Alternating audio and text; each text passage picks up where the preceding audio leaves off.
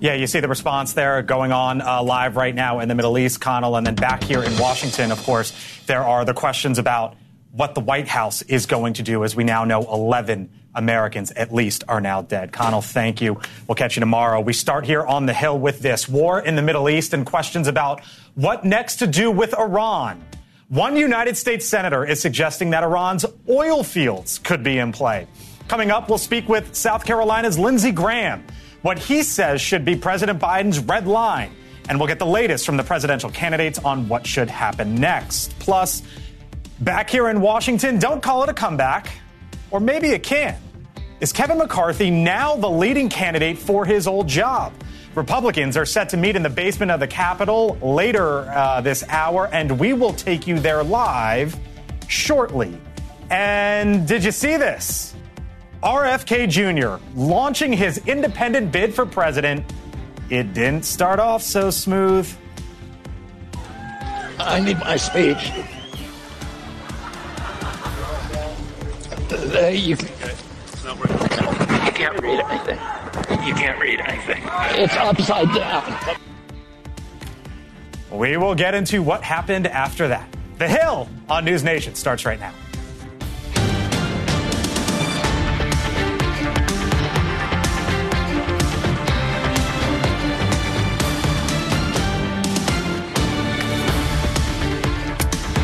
Hello and welcome on in. It's obviously been a busy start to the work week after an incredibly busy weekend and an historic one at that. Thanks for being with us here on the Hill. I'm Blake Berman, joined today by a great panel. Julia Manchester is the national political reporter for the Hill.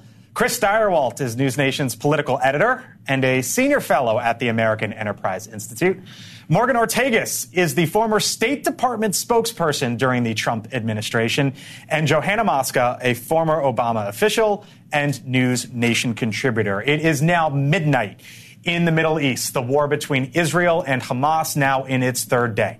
Back here in Washington, the White House is confronting the devastating reality that 11 Americans, at least, are among the dead. And American hostages are believed to be among the many inside Gaza. We did hear from President Biden on Saturday. This has been all-consuming for the commander-in-chief and his administration, as you might imagine. But for the second day in a row, we will not hear from or see the President of the United States. In fact, before the lunch hour here in Washington, the White House alerted reporters that we would not get a glimpse of the president today. Morgan, you have a long history in this region, and with the ongoings there, you were in Iraq during the Obama administration, Bush administration, in Saudi Arabia during the Obama administration, State Department spokesperson during the Trump administration. Peel the curtain back for a little for us here. What is it like inside, or what do you think it's like inside the White House and the State Department right now? And what do you think they should be doing right now that they're not? Let's start, though, with that first question. You know, anytime you're in these positions of power and authority in the U.S. government and you have Americans lose their life, especially in some sort of terrorist attack, it's gut-wrenching because you don't have time to have the emotions that you want to have. I remember in January of 2020, after we got Qasem Soleimani, the world's largest terrorist at the time, who was, of course, Iranian, after we got him, we knew, you know, there was this sort of moment where you thought, okay, we got this terrorist, but then you knew what was coming immediately afterwards. Mm-hmm. And we immediately had to switch to being prepared for what would happen to our troops in Iraq and our troops in Syria. And just knowing that you were waiting, that people might be in harm's way, that's a devastating feeling. I will tell you, you know, my heart at the moment, I don't want to be overly political about this. I have people who work for me whose friends lost lives in Israel. I am Jewish. Half my temple, I think, has children in the IDF or people, friends and family in Israel. It has consumed my family and social and work circles, and it's incredibly personal for me. But I will say, most importantly, as an American, we have 11 Americans that are dead. We have an untold number of hostages. We have at least probably 200,000 Americans, 200,000 that live in Israel or were visiting there. Some may have trouble getting out. And this is a moment when we need to hear from our president. We need to see our president. We need to hear from our vice president. You think that's at the the top of the Friday. Yeah, you think that's at the top of the list of what the White House should be doing at this point in time? All of us at this table are old enough to remember after 9/11 when George W. Bush got out there with that bullhorn. Yeah. I was in college and I was so scared, right? Our country had been attacked. But to see our president grab that bullhorn, or you think after President Obama got UBL and he went and gave that speech, UBL, Osama bin Laden, yep. Sorry, I'm using military speak. But, it was so important for us in that moment to hear from President Obama because that defined so much of the 2000s, the war on terror. And now it's, I just can't fathom how the president and the vice president haven't made a statement after Americans have been killed by terrorists. You traveled the world, Johanna, in the Obama-Biden administration. Mm-hmm. Is it a mistake that we haven't heard from this president now 2 days ago? So first, I want to thank Morgan because I think that politics is when you see people being raped and pillaged, a lot of these debates that we have in America, they're just not that important. We need security, we need peace, we need freedom. The only issue I would say that's different here is that this situation is evolving and ongoing and seriously just so important that they get this right. And so I know that the White House, struggles sometimes to communicate with the public right away, but I hope and pray and I trust that they are all hands on dealing with the response on this and that their next priority will be conveying to the American people what's going on. But when you have people, hostages, that are currently in the situation, you're trying to get them out, my guess is prepping President Biden for a address to the nation is not the top priority. I think that we all have a little bit of PTSD because there's still Americans left behind in Afghanistan. And we saw what happened in that disastrous withdrawal. And so that's why when you sort of, in a way, it feels like history repeating itself again on the world stage from what happened in the fall of 2021 and in August of 2021. And that's why you think, okay, the White House had to have learned a lesson from the fall of Kabul with Americans still there and know that they need to get ahead of things. And we heard Kevin McCarthy talk about Afghanistan and that analogy. Right. We'll get to Kevin McCarthy in a bit. But over to Israel now, where our Robert Sherman is on the ground once again for us. Robert, the Biden administration on Saturday, I found it striking on Saturday evening when I was on a call, many of us were with the senior administration official. They basically said that we would start hearing very soon what aid from the U.S. to Israel could be like. Are we getting a sense now, some 48 hours later, of what that actually might be? Yeah, a lot of reading in between the lines here, Blake, not putting any specifics on it, but we do know it's going to have much to do with munitions and things of that nature. We've been standing here all day long, and we have seen the Israeli fighter jets going back and forth, bombing and pounding the Gaza Strip all day long. We've seen the Iron Dome intercepting missiles overhead. Every single one of those missiles has a price tag on it. And granted, there are large stockpiles here in Israel, but those do need to be replenished. So we know that that's certainly going to be a part of it at some point. Robert Sherman, live for us on the ground in Tel Aviv this evening. Once again, Robert, thank you. Well, the attacks in Israel, and stay safe, of course, Robert. The attacks in Israel are bringing foreign policy to the forefront of the 2024 presidential campaign. For example, here was the former president, Donald Trump, in New Hampshire earlier this afternoon. The atrocities we're witnessing in Israel would never have happened if I was president. Joe Biden undid it. He undid it all and gave billions and billions of dollars to the world's top sponsor of terror, tossing Israel to the bloodthirsty terrorists and jihadists. But Republicans aren't just pointing the finger at President Biden. For example, Mike Pence, Donald Trump's former vice president, called out 3 Republican presidential candidates.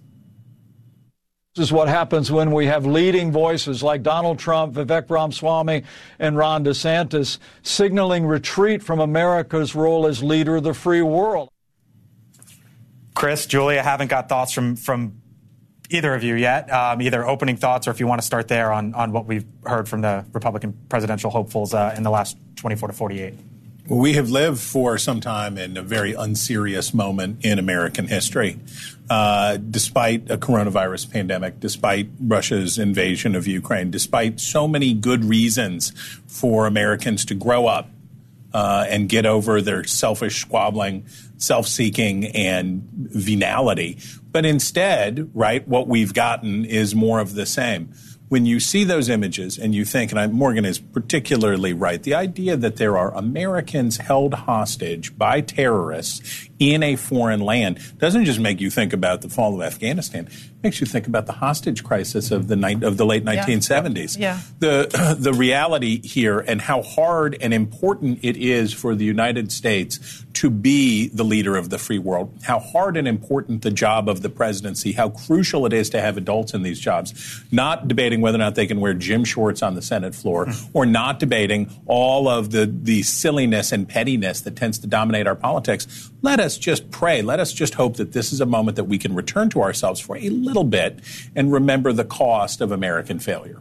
You know, for me, what's been most striking is the response we've seen to this. Morgan, you brought up 9/11, and thinking about the response to 9/11 in America was one of unity. The day after, we were all unified. And I think we've seen that in Israel. Sure. But stateside, we haven't seen that. Yesterday, there was a rally held in New York City that was sponsored by the Democratic Socialists of America. It was pro-Palestinian. But at this rally, you saw lots of anti-Semitic imagery, hate speech, that kind of a thing. And, you know, you go on social media and what you see is almost a defense, or what I would say is a defense in many ways, of what Hamas is doing. And I don't think there is this opinion anymore, or there isn't this, I guess, perspective anymore that you can be pro-Palestinian or have compassion for the Palestinian cause, but at the same time speak out against anti-Semitism. And we have seen lawmakers from both sides speak out against this. And I think this comes at a time when we're seeing anti-Semitism across the world, you know, continue to grow. We have to be careful. Can I jump into what you said today? Because it's just so important. This is mass extermination of Jews like the world hasn't seen since the Holocaust. These are children that were ripped from their mother's arms and taken in hostages. There was an 85-year-old woman that they executed, and her granddaughter, they being the terrorist, and they executed because their grandmother had her Facebook feed open, and they started showing it, and she found out for her grandmother's Facebook feed. There are women at the concert that we all heard about. The ones that weren't killed were brutally raped and then paraded through the streets of Gaza with blood coming down their legs. There's reportedly images of a teenage girl being burned alive. And these are people that are doing this to people because they are Jews, because they hate Jews. And we have allowed so many people to dehumanize the Jewish people. I am so lucky that I live in America and that my daughter lives in America, because 2-year-olds and 3-year-olds, like my little girl in Israel today, were killed or taken hostage because of their faith and their ethnicity. This is evil. There's no other word for it but pure, unadulterated evil. There's no all-sidesing this. There is no justifying what they did. This is terror on a scale that makes ISIS look easy. All right. Well, let's go back out to Israel.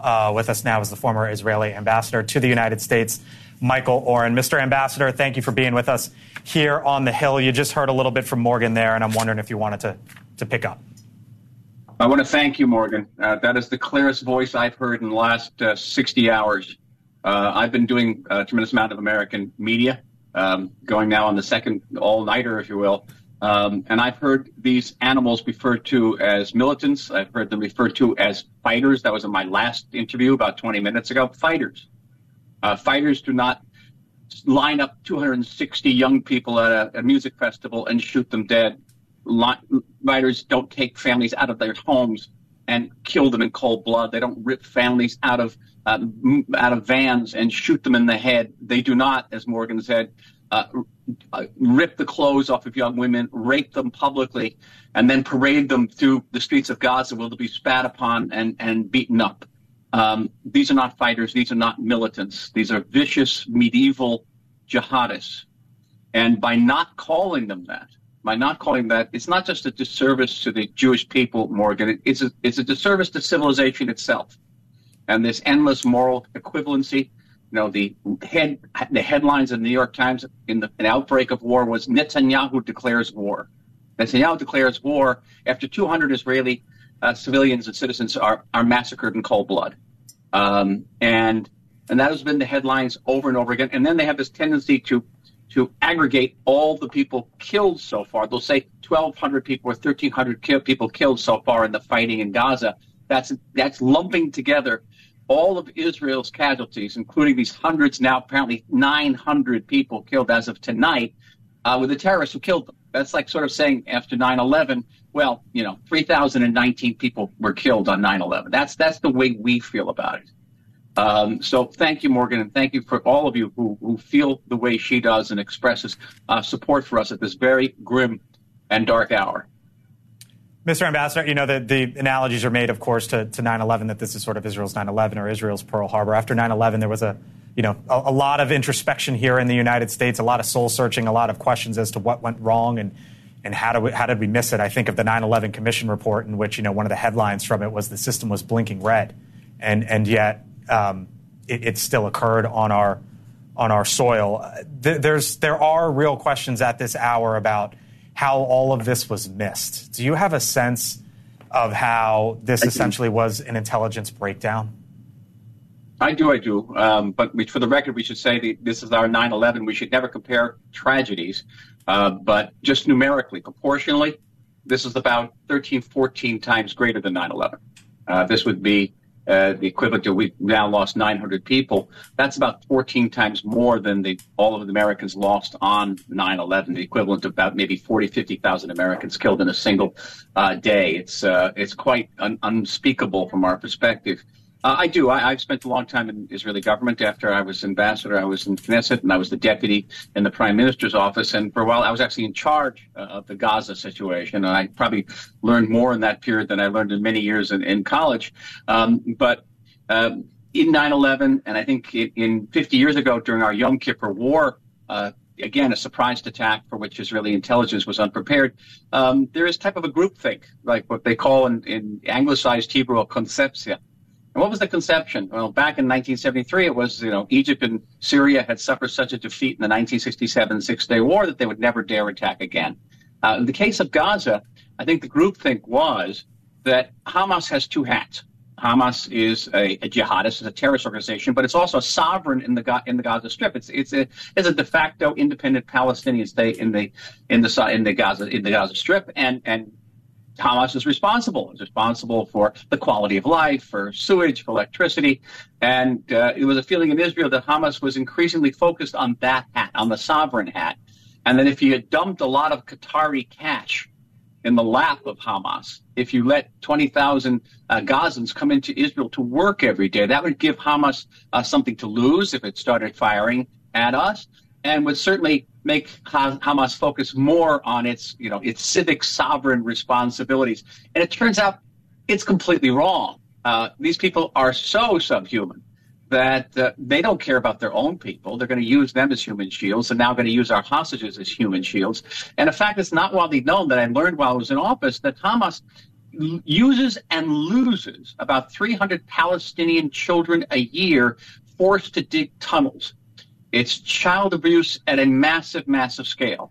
So I think my conclusion was, after this period in government, was that everything you know about civilization, about human behavior, something what we call normal human behavior, if you know it, throw it out the window when you're dealing with Gaza. Former U.S. ambassador, or former Israeli ambassador to the U.S., Michael Oren, thank you for your time, sir. Appreciate it. Thank you. Good evening. Quiet evening. Yep. Can we bring up those live pictures real quick? Because it was Gaza City. It was dark, obviously, in the background. It's in the middle of the night there. But they were telling me in my ear during that interview that there have been recent sounds of explosions. Obviously, this is anticipated and expected here in the upcoming minutes, hours, and days. Morgan, I'm wondering what you anticipate on the war front we can expect. And what is that in the background? It's a little hard to hear. I don't know. But I'm wondering what you anticipate that we can expect. We've seen the pictures, obviously, of missiles and things like that. But what is going to be really challenging is when when the IDF has to go house to house, and that's the type of urban warfare that American troops had to do in Iraq and some in Afghanistan. In Fallujah, we'll remember that was 2008 in Fallujah when we had to go house to house, and so that will be incredibly challenging. I think that President Biden's statement yesterday was very important for he and many mainstream Democrats, but especially hear the president say that he was going to stand beside Netanyahu and stand unequivocally beside Israel. That's what we need, and quite frankly, that's what we need is 2 weeks from now and 3 weeks from now, when the whole world tries to put handcuffs around Bibi Netanyahu in Israel and tells them that they need a ceasefire. Nobody would have told us after 9/11. You think that's what's coming? Well, there was I don't remember his name, but there was a Democratic congressman, I believe, from Pennsylvania who said this today, and I totally agreed with him. I'm paraphrasing, but he said no one would have told us after 9/11, to calm down, you need a ceasefire. We were going after the terrorists that attacked us, and we need to give Israel the same latitude in order to do so as well. All right. Well, we continue to keep our eyes on the skies there over Gaza as anything breaks, develops. We will break in with the latest as it warrants. But coming up, here comes Kevin. Turns out he might not be out of the speaker's race after all. What Kevin McCarthy said earlier today and why some Republicans are saying don't count him out. The latest from the halls of the Capitol when The Hill on News Nation returns.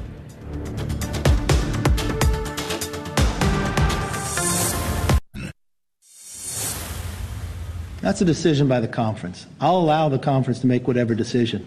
Whether I'm speaker or not, I'm a member of this body. I know what history has had, and I can lead in any position it is. All right, so that, of course, was the former, at least for the moment, Speaker of the House, Kevin McCarthy, when asked if he sees himself as a candidate for his old job. McCarthy, as you heard there, seemingly left the door open to that possibility. Now, there is a meeting that is set to take place among Republicans in the basement of the Capitol about 35 minutes from now. And that is where we find News Nation Washington correspondent Joe Khalil, Joe K, in the Capitol hallways once again. So what are you hearing, Joe, about Kevin McCarthy? Hey, Blake. Is he trying to take the gavel back? So the most interesting thing that we heard about Kevin McCarthy came from Kevin McCarthy today, and you just played it. The fact that he was not closing the door at all. When asked whether he might accept the nomination, he actually said that's up for the conference, which is definitely not a no. There are 3 other House members so far who've come forward and said basically they think he would be the best choice. And he today spent a lot of time sort of brandishing his own chops on Israel and his connections with the Knesset there. Having said that, we just heard from Congressman Steve Womack here, another influential member, and a couple of others who think they're just not sure after all these rounds, all the drama, that McCarthy's able to get to that 217 number. If you talk to people behind closed doors, they still like McCarthy, a lot of respect for him, but they're not sure he can cross that threshold again. So some are ready to move on to Scalise or Jordan or potentially someone else here, Blake. All right. And Joe, so how much, obviously, the dynamic over the weekend and what took shape and what we are witnessing, how much did that change the dynamic in the speaker race? So we've been asking that question, and certainly I think it adds some level of urgency. That's what we just heard from Congress members here as they're coming in. Ironically, I did ask Speaker McCarthy that. That was my question, and he actually said, while it's important, those 8 people who voted to oust him are still going to be in the room, and he didn't think that this war in Israel is going to move them at all. The turmoil that was there before, he says, still exists now. And you talk to a lot of people here, they still think the divisions are very serious and stark. So, yes, there is a war in Israel. Yes, that adds some urgency to get this done. But there is a very divided conference meeting behind me right now, and it's not clear whether they're going to get their ducks in a row by the end of this week. In fact, most people don't think they will. Joe K in the Capitol hallways. Joe, thank you. Appreciate it. Chris, so I asked you during the break, it was like the old famous Tiger Woods versus the field bet back in Tiger's heyday.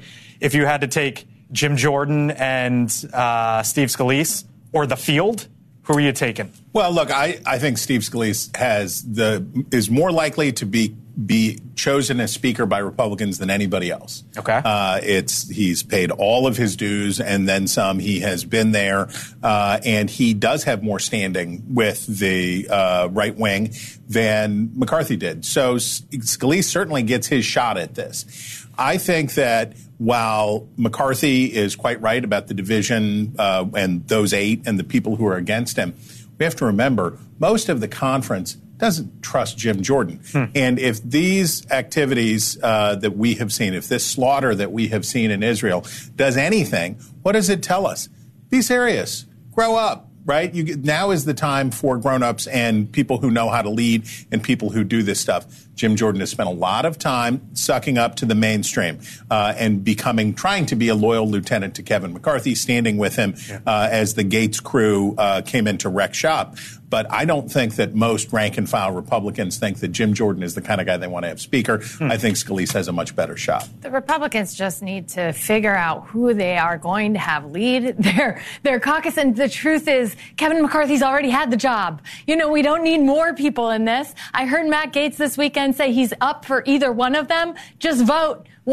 Just vote, bring it to us. And these folks who are calling that the Democrats should have, saved McCarthy, it's like none of them would have helped save Nancy Pelosi. So if we're going to have like a true debate, if you're going to have a bipartisan, problem solver, then you need fresh blood. You use the word problem solver, and I do want to raise that point. And I think there's some blame that should rest with the problem solvers caucus. Though, if you're ever going to do it, and I'm stealing this from my colleague Kevin Williamson, but it's very, very true.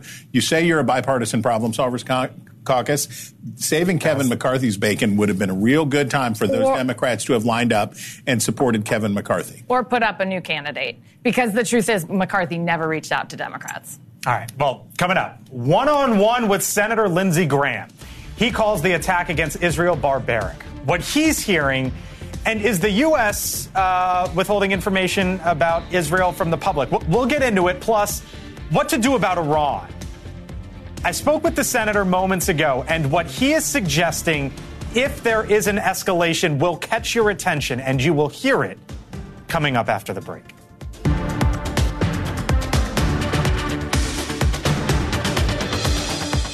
All right, welcome back to The Hill here on News Nation. Hamas is threatening to execute prisoners it has taken from Israel for every strike that Israel launches at Gaza. While U.S. officials are not yet directly blaming Iran, several members of Congress are willing to do just that, including the Senator Lindsey Graham, who I spoke with just a little while ago.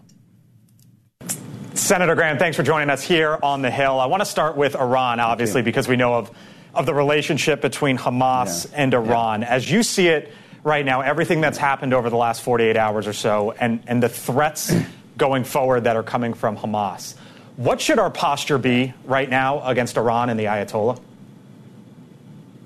If there's an escalation of this conflict, if hostages start getting killed, if Hezbollah in the north attacks Israel in strength, we should tell the Ayatollah, we will destroy your oil refineries and your oil infrastructure.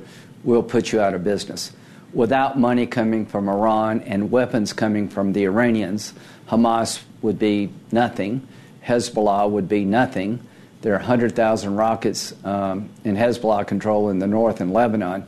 So I think our policy should be to hold the Ayatollah accountable for killing 9 Americans, for savagely attacking Israel. The goal is to destroy the effort to normalize between Saudi Arabia and Israel. I talked to the Israeli ambassador and the Saudi ambassador today. Both of them said unprompted that they're 1,000% sure that this attack by Iran through Hamas was designed to scuttle the effort to normalize Saudi Arabia, Israel, and the United States. We cannot let them be successful. So, Senator, you talk about this possibility with the oil fields. Who, if it were ever to get to that in your mind, who should take the action? Yeah. Would it be Israel? Would it be the United States? Would it be both? It would be both, in my view. Listen, how many Americans have to die at the hand of the Ayatollah before he's held accountable? The sanctions work to some extent. The Obama-Biden policy toward the Iranians has been a miserable failure. They're about as effective with the Iranians as they are with the border. Only God knows what's come through our border. But we have a chance to reset here. This is an Israeli 9/11. It couldn't have happened without Iran's money and technology and weapons. So it's time to hold them accountable. Any escalation of the conflict should result in a joint attack on the Iranian oil infrastructure to put them out of business. If Iran believed that, I think they would think twice.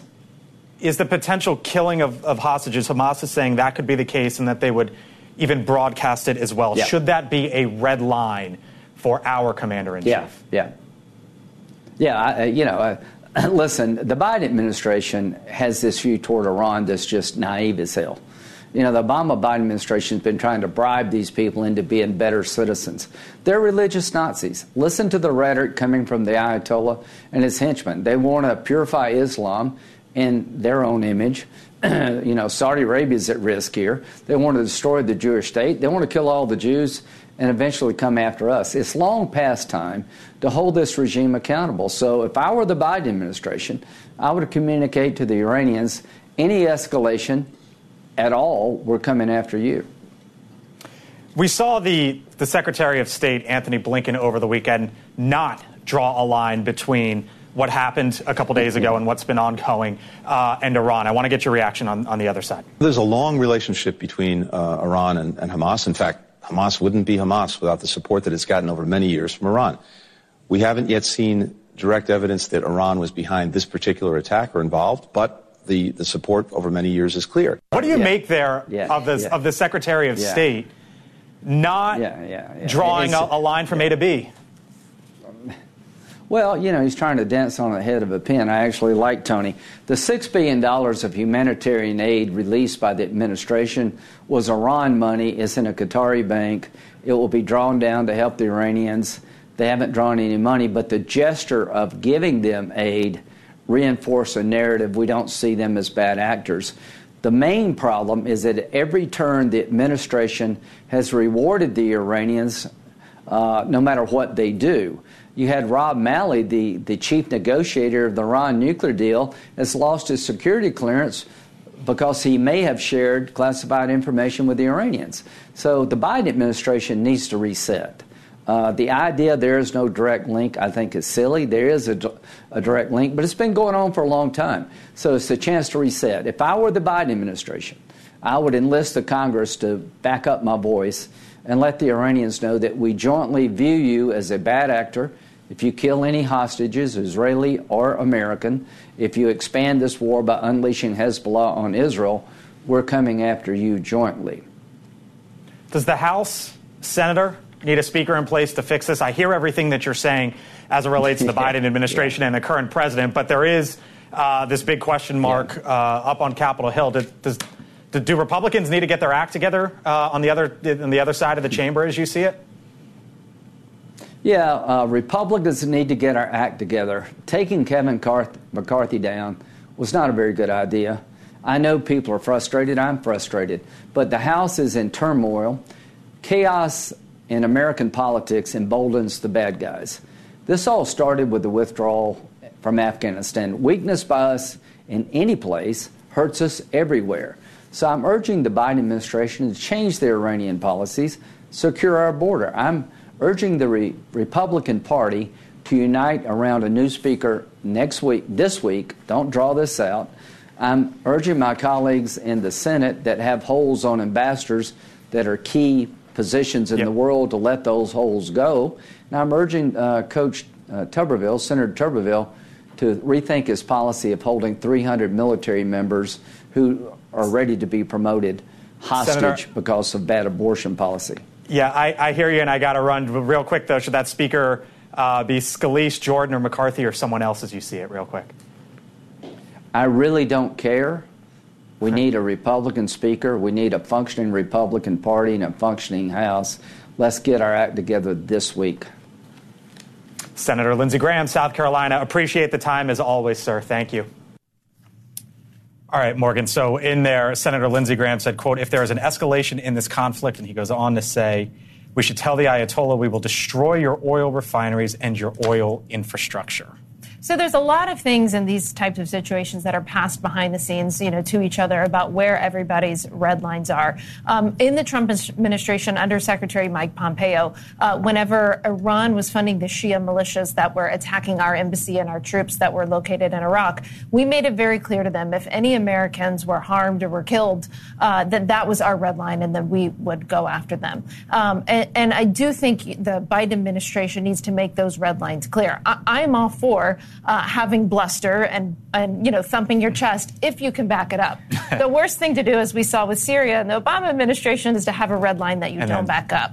Well, and here, this conversation that he's having, he's saying naive as hell, like he's talking about starting World War III, essentially, which I'm not okay with. But no, this naive as hell and all of this political talk that has happened in the aftermath of this, I'm just so frustrated about it because worse than giving $6 billion and getting the people, which, by the way, the $6 billion are just sitting in a Qatari bank. So worse would be having Americans in Iranian custody during all of this. Now we have them home, and the Biden administration can actually use that money as leverage as they're trying to get Qataris, Emiratis, Saudis to try to deconflict and bring about peace. Yeah, and but the other side of the argument is money is fungible. And They keep saying that, but why aren't we working together here? If we said the reason that this is happening is because Trump kept the plans for a war with Iran in Mar-a-Lago, Republicans would accuse us of being political. If we said it was because of Jared Kushner's peace plan,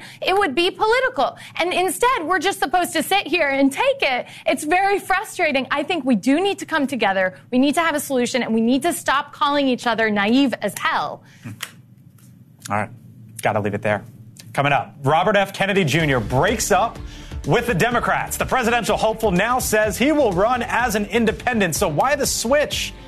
Does he pose a real threat? And did you see how all of this started earlier today? You launch a presidential campaign.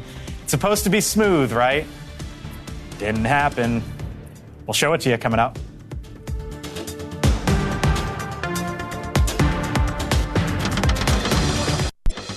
It's very painful for me to let go of the party of my uncles, my father, my grandfather, and both of my great-grandfathers. There have been independent candidates in this country before, but this time it's going to be different because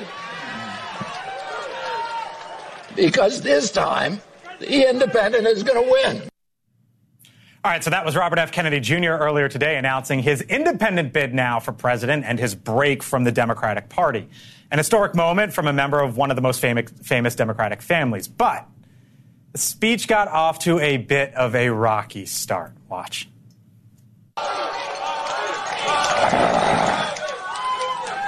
I need my speech. You can't read anything. You can't read anything. But if you look screen up in front, you see it? What? Yeah. It's upside down. It's upside down. Oh, boy, Chris. Ron DeSantis got crushed for the whole Twitter thing, with the technical difficulties at the time, and then RFK Jr. today. But on the substance, this was a full flip-flop. A full 180 for RFK. He told us there was going to be no plan B. Well, you may be surprised to hear that sometimes people running for office change their minds along the way. Look, in Ron DeSantis' case, that crash and burn undercut his core purported value, which is that he was a competent leader and he could do things and that he was Trump without the Trump and it was going to be all that stuff. And then he had this goofy opening and it was a joke. This is the RFK Jr. brand, right? It's real. He's Bulworth. Where's the script? I don't know. He's living out loud. I particularly took note of the location of the speech and of the context in the speech, the content and context, which was our liberties. He kept talking about our liberties. He talked about the Constitution. He talked about the Declaration of Independence, and he talked about those things. The Libertarian Party will choose its nominee at a convention in May. That, to me, sounded like he could be running as Libertarian. Now, he's not going to get on the ballot anywhere. Cornel West was going to run on the Green Party. Democrats basically said, look, if you do that, you could cost Joe Biden too many votes. So he's now running as an independent, which means he's not running because you can't get on the ballot in enough states to make a difference. Libertarian Party's on the ballot or will be on the ballot in almost every state. We've heard from their former their former nominee, Gary Johnson, that he'd vote for RFK Jr. in a heartbeat. The Libertarians need a candidate. And if RFK Jr. Does indeed seek the Libertarian nomination, and he does get it, it will be big trouble for Republicans, whether Trump is their nominee or not. Big trouble for Republicans? Yeah, I think it's interesting watching the evolution of how Democrats and Republicans have responded to RFK. At first, Republicans thought, oh, it's sort of this candidate pops up and they can use it to poke fun at Biden and, even say, look, you're facing a primary candidate. This is bad news for you. But now you hear a lot of, more conservative-leaning voters embracing RFK. And polling shows that he could take voters not only from Biden, but also from Trump, and that spells trouble for them. All right, let's bring in Elizabeth Vargas. Elizabeth Vargas Report starts about 8 minutes from now. Elizabeth, you had the town hall with him earlier this year. He told you no plan B. Yeah, he sure did. We just saw plan B. I guess we're on plan B. Yeah. And, Chris just made a really important point there. The most difficult part is running an independent is getting on the ballot in all 50 states, which is why it will be key if he gets picked up by the Green Party, because then he will be on the ballot and could possibly peel away votes from President Biden, but also from President Trump. A lot of his support is from disaffected voters who've been, fed up and frustrated with the pandemic response, along with a lot of other things. That's who he is appealing to. So it'll be really interesting to see. I'll be curious to see how his tone changes, the tenor and tone of what he says changes, if it does at all. Yeah. On the stump as an independent. But yeah, he was very strong in our town hall. I asked him specifically about running as anything but a Democrat, and it was almost an offense to him that I am a Democrat. My family is a Democrat. And, classic story, Democratic family. And here we are. All right, what do you have coming up tonight, Elizabeth? Well, obviously, we're really covering all aspects of the Israel crisis. So I'm going to be speaking with Admiral John Kirby about the very latest threats from Hamas to begin executing hostages one by one and posting videos of those executions on social media if Israel does not stop its punishing campaign right now on the Gaza Strip. The videos today of that bombing campaign have been pretty spectacular in their strength and severity. So we're going to ask him point blank whether or not those videos and that bombing, not only will it risk executing hostages, which are, according to the Israeli government, include Americans, and whether that has the possibility of further inflaming the Arab world and gathering and garnering support from Hezbollah or other Arab factions. So very dangerous situation going on right now in the Middle East. Indeed. Elizabeth, thank you. You can catch Elizabeth Vargas Reports about 6 minutes from now, coming up here at 6 o'clock. Here on News Nation. Elizabeth, thanks, and we'll be right back. Some final thoughts on the other side of the break.